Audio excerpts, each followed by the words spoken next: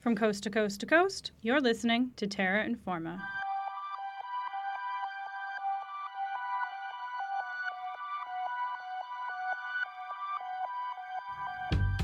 Welcome back to the show. I'm Elizabeth, and I'll be your host for the next half hour of environmental news from across Canada and around the world.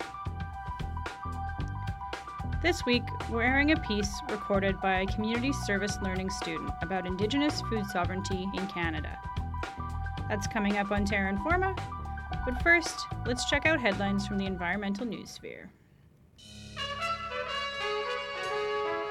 The extreme cold snap we've been experiencing in Edmonton may seem like a bummer, but there is a silver lining. When the weather stays under the minus 30 mark for prolonged periods, mountain pine beetles are killed.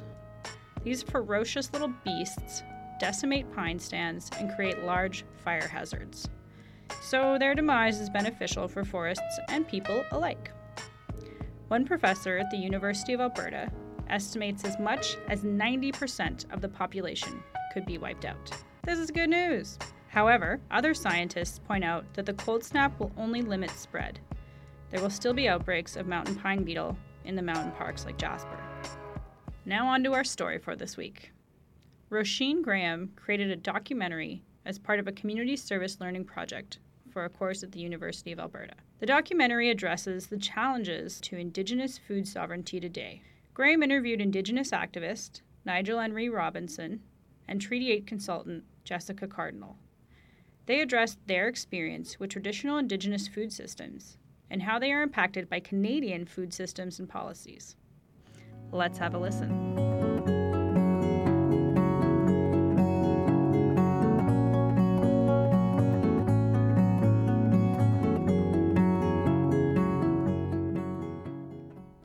What did you eat today? Could you pay for it? Did you get it from a grocery store? Is it nutritious? You may not usually think about these questions, but they are important to understanding food insecurity. My name is Roisin. I'm currently in a class at the U of A called Agriculture Resource Economics, where we learn about food insecurity and how it particularly affects Indigenous people in Canada. And I wanted to know, in a time of supposed reconciliation, how to actually reconcile in a meaningful way through food. So food insecurity describes the lack of access to sufficient, affordable, and nutritious food. In Canada, 4 million people are food insecure, and Indigenous people are especially susceptible, with around 20% of Indigenous people being food insecure. Up north, reserves face high prices for food, lack of access to nutritious food, land used to hunt and gather being contaminated from industry, and high rates of diabetes. Food sovereignty could be a viable solution to those problems. That means the access and right to traditional and cultural food systems. I talked to Indigenous food advocate and host of the radio program Achimowin, Nigel Henry Robinson, about what food sovereignty means to him. Food sovereignty is far beyond food security. Food sovereignty is being able to food our community without any access to, colonial systems or colonial economies. If we can get to a point where we can feed our 500 to 15,000 membership bands without any help from the governments or municipalities, then that is true food sovereignty. I will be exploring the question of what challenges do we see to Indigenous food sovereignty in federal regulation, land degradation, and social pressures. So Indigenous people have different systems and perspectives on food. Historically, through colonization, however, European values are now dominant in our food systems and perspectives. So Nigel explains this difference and how Canada has undermined the values of Indigenous food. Our basic view of food is that it is to sustain life And I think that is one of the most important and most powerful concepts we can talk about when we talk about food sovereignty. With the European look at food, it became about capitalism. The primary motivator of food was capitalism, not sustaining life and not being healthy. And if you look at our indigenous food sovereignty history, that was something that was specifically targeted by colonizers in order to make our communities kind of bend the knee to colonizer ways of living and being. Unfortunately, you could see that very directly with the decimation of buffalo for the Plains folks.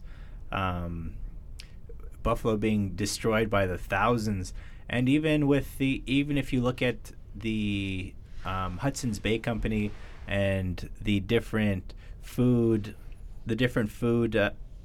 non-food based industries that were very prevalent in the time of Canada's upbringing, where furs and pelts were the primary interest in killing millions and millions and millions of animals. If you look at the ledgers of the Hudson's Bay Company, you can see that the incredible amounts of animals have changed the ecology of North America in incredible ways. If that hadn't happened, we would be we would have so much wealth of animals here as opposed to what we have today. Historically, we can see that the land and resources used for food has been damaged.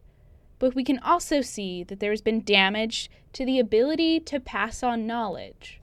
My uncle Brian, he talks about how our people went from masters of the forest to beggars overnight.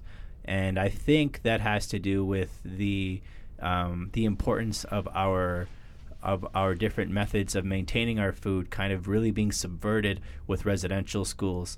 And unfortunately that is something that did have a huge effect on the way that we really kind of passed along knowledge.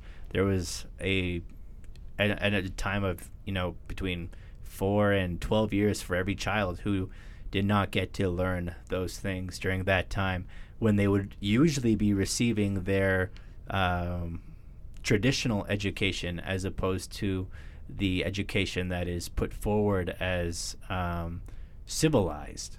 And when we talk about residential school, that school did not give any hard skills for living in our communities, which is something that is really important to think about. Johnny MacDonald's idea of to kill the Indian in the child, I think that idea is really to make our young people incapable of living in our communities successfully by hunting and fishing and foraging for our ways of life, really. And unfortunately, that's something that had drastic effects on our communities. And we can see that with the rates of alcoholism, obesity, diabetes that happens with a lot of those young people. And a lot of those people who went through those schools, they suffer from incredible things that we would not if we had been able to learn our traditional ways of hunting and fishing and foraging. If these people could eat the foods and access the medicines that are on this land still today, they'd probably be a lot better off in reality, which is something crazy to think about. And one thing that's really strange that has happened throughout history is that the right to hunting and fishing has been attacked by the Canadian government. There's been times when the Canadian government has said, yes, you guys can't fish right now. You guys can't hunt right now. You guys can't hunt off reserve. You guys can't fish off reserve. And the reality is, off reserve is, if you think if you times any reserves land mass by 10, by 20 even, outside of any reserve, that is likely just like the bare minimum of where we would access our traditional foods. So the sanction on that is an incredible. It's incredibly oppressive, which is unfortunate. And even the lack of health in a lot of rivers in Alberta and BC has resulted in the life in the rivers dying. Salmon can't run up a lot of different rivers, and a lot of fish can't survive in a lot of lakes now. Lake Newell, which is the Bonnyville Lake, has just been declared a lake that water cannot even be processed from. And now the lake, that town of Bonnyville is accessing water from Cold Lake. And after so many years, we'll see how that affects Cold Lake. So food sovereignty means access to foods outside of mass production. So hunting and gathering in the wild. But we see that these resources are being impacted by industry. I think one of the biggest fights that we have right now is with the pipeline, which is something very important to talk about. It's a lot of people think that the pipeline really only affects us economically, but pipelines have an incredible effect on our natural environment. From just like man camps and seeing the increase in missing and murdered Indigenous women to oil spills. And a lot of people don't know this, but oil, the substance that is extracted, is incredibly poisonous to anything that it touches, to anyone who it touches. And in other ways, the pipelines, they cut off migration routes for big game animals. They we have these catastrophic spills. They cut through all of this territory where sometimes a bird or an animal would never have ever seen a human being before. There's all of a sudden all these people there, and it cuts into the traditional territories of so many different peoples. The current pipeline project that's happening in my area is it's called Teck Petroleum, and they're directly connected to Teck Frontier, and all the oil that is going to be moved from those different projects is going to go through that Trans Mountain pipeline right through Secwepemc territory, where the Tiny House Warriors are set up. And the Tiny House Warriors are a Indigenous-led group that is that has a village in Blue River, and they have been monitoring the KM pipeline for a very long time, and they will long into the future. A lot of people thought that the fight was over because of the court announcement, but they have reported that there are people still going ahead and preparing for the building of that pipeline. So it's Canada's pipeline. So Canada will not in any way give up on seeing that become profitable. And really, at the end of the day, it's another fight between two different worldviews. One is sustaining life, and the other is sustaining profit for imaginary corporations that at the end of the day humans won't be around for to benefit off of. But if we talk about sustaining life, all of our future generations will benefit from that, no matter where you're from or who you are. Which is it's bizarre that we are having this fight today. I think people of the past never thought that this would be a problem. Nigel talks about the sentiment of distrust with the Canadian government and how Indigenous people need resistance against this government to gain their right to food. George Manuel, a prominent Indigenous activist and political leader, believes this too.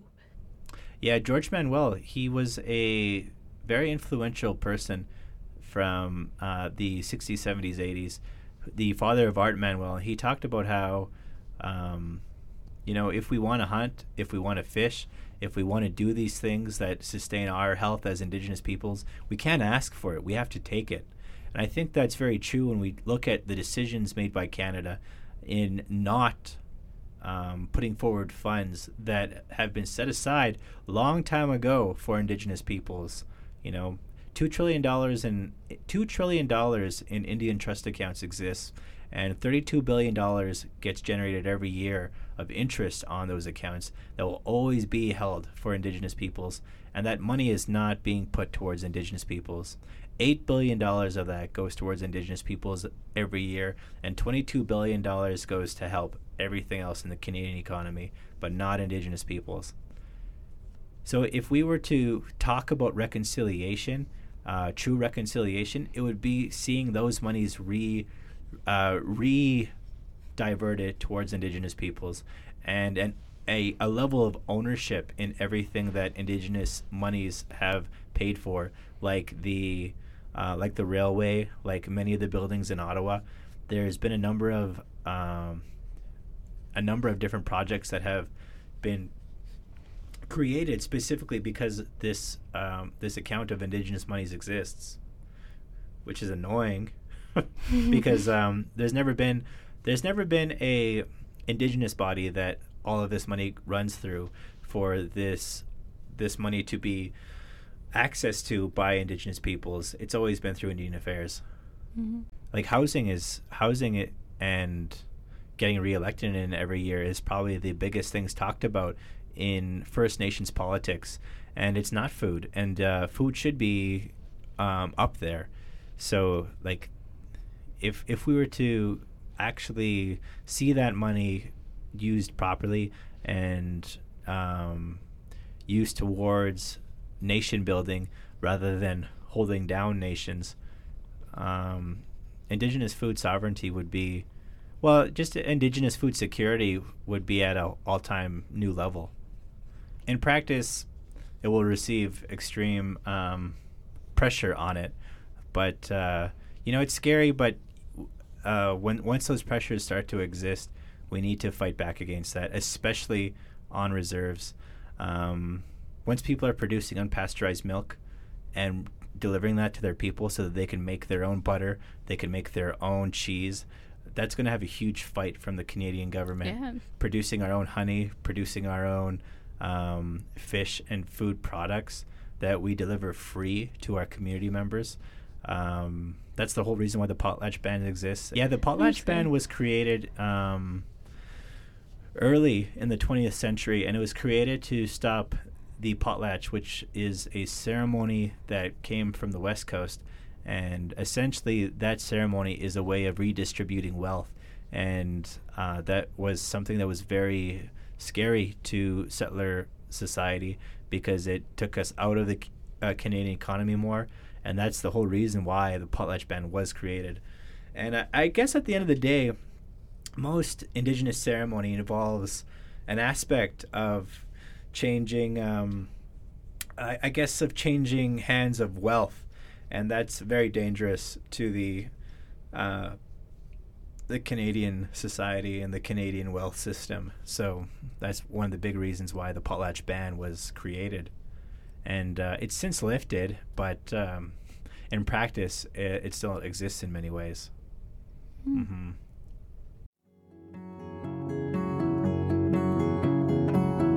I discussed the challenges in Indigenous food sovereignty with Jessica Cardinal, a consultant currently working with Treaty 8. She describes feeling pressures as a kid to conform to technology and food, and allowing federal control over their systems.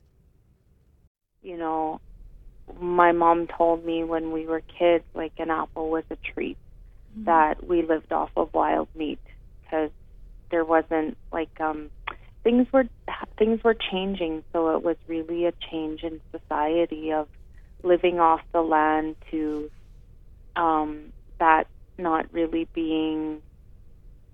It was almost frowned upon for a time. It really was. Like, if you lived off the land, you were kind of seen like as a welfare Indian. You had to be driving a truck and, going out working. And And so things really were starting to change when I was a kid. When I was a kid, we had no running water, so we got our water from the well, and most everybody did. And so the well was our water tables right at our house, and our water was like super clean. And I get emotional when I talk about that, because I remember what that water tasted like. I remember going to pump the pail to fill up the pail of water outside and bringing in the pail and putting it in the big barrel. And we had a dipper and we would just, dip out of the barrel and drink the water out of the dipper when we got thirsty. And it was really clean and really cold and really fresh tasting. And that was like untreated water. No chemicals, no treatment, nothing like that. And but at that time, in the 70s, the government was starting to put everybody on running water. And of course, people seen the benefits of that, like that you could just turn on a tap and there was water.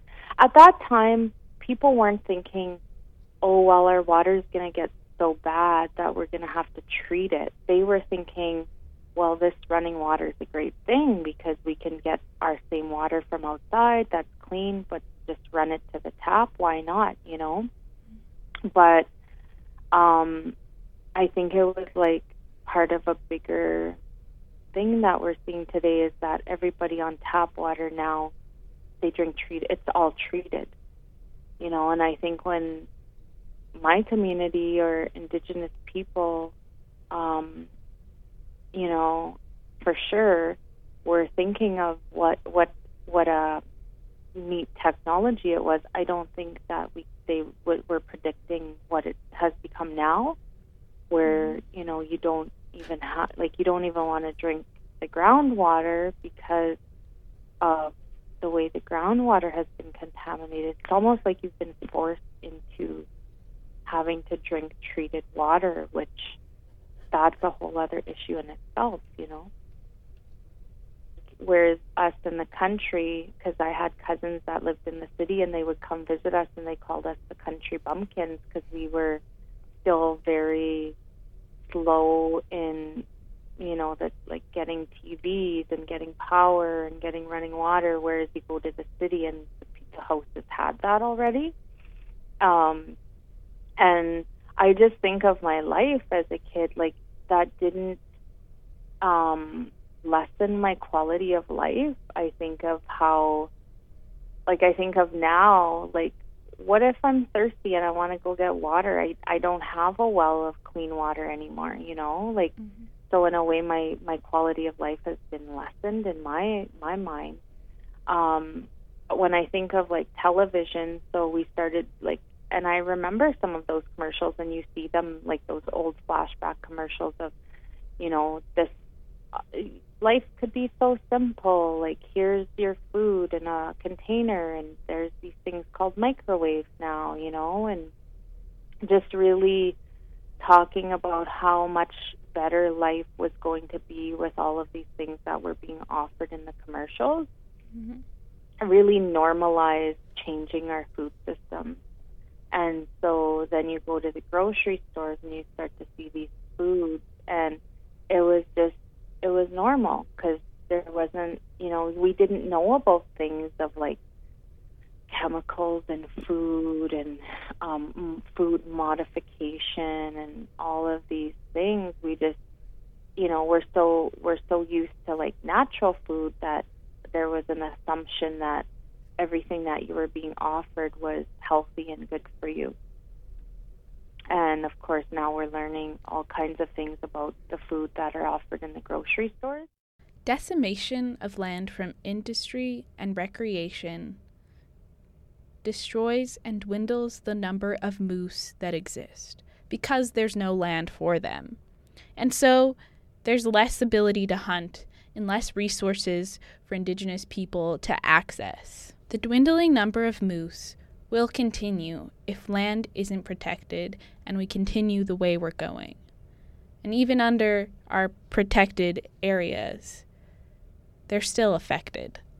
You know, in Canada recently made a commitment that they're going to preserve and more or less protect 17% of Canada's land and water. And I don't think that's enough. You know, the more I think about it, 17% out of 100%, you know, that's not enough. And what is that protected area looking like? Because there's different, just like anything, it's a matter of perception, right? Like the provincial government defines a protected area as an area that is also designated as a recreation use.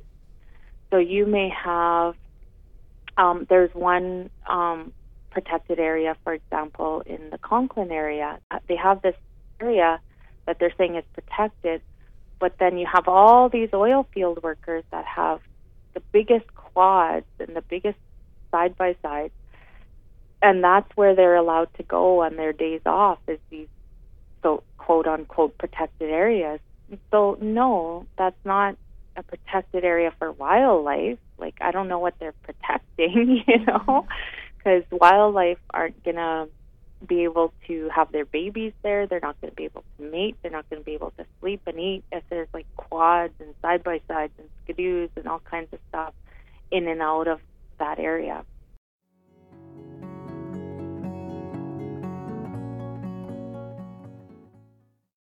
So I asked, what challenges do we see to Indigenous food sovereignty today? How did Jessica and Nigel answer? From Nigel, we see a challenge to food sovereignty being the loss of knowledge, destruction of land and ecosystems, both historically and in modern times. And from Jessie, we hear about social pressures and this idea of being sold into a convenient and efficient food system that we see has actually failed today, from contaminated water and unhealthy high-fat and high-sugar foods. We can see that Indigenous people are fighting for their right to food today. Jessica and Nigel emphasize that there is work being done on the front line and in people's homes. While there is a long way to go, we can use our understanding of these challenges as a framework for change. And in a time of supposed reconciliation, we can work to achieve it in meaningful ways that affect people directly, like food sovereignty and food security. And so I hope you too are hungry for that change.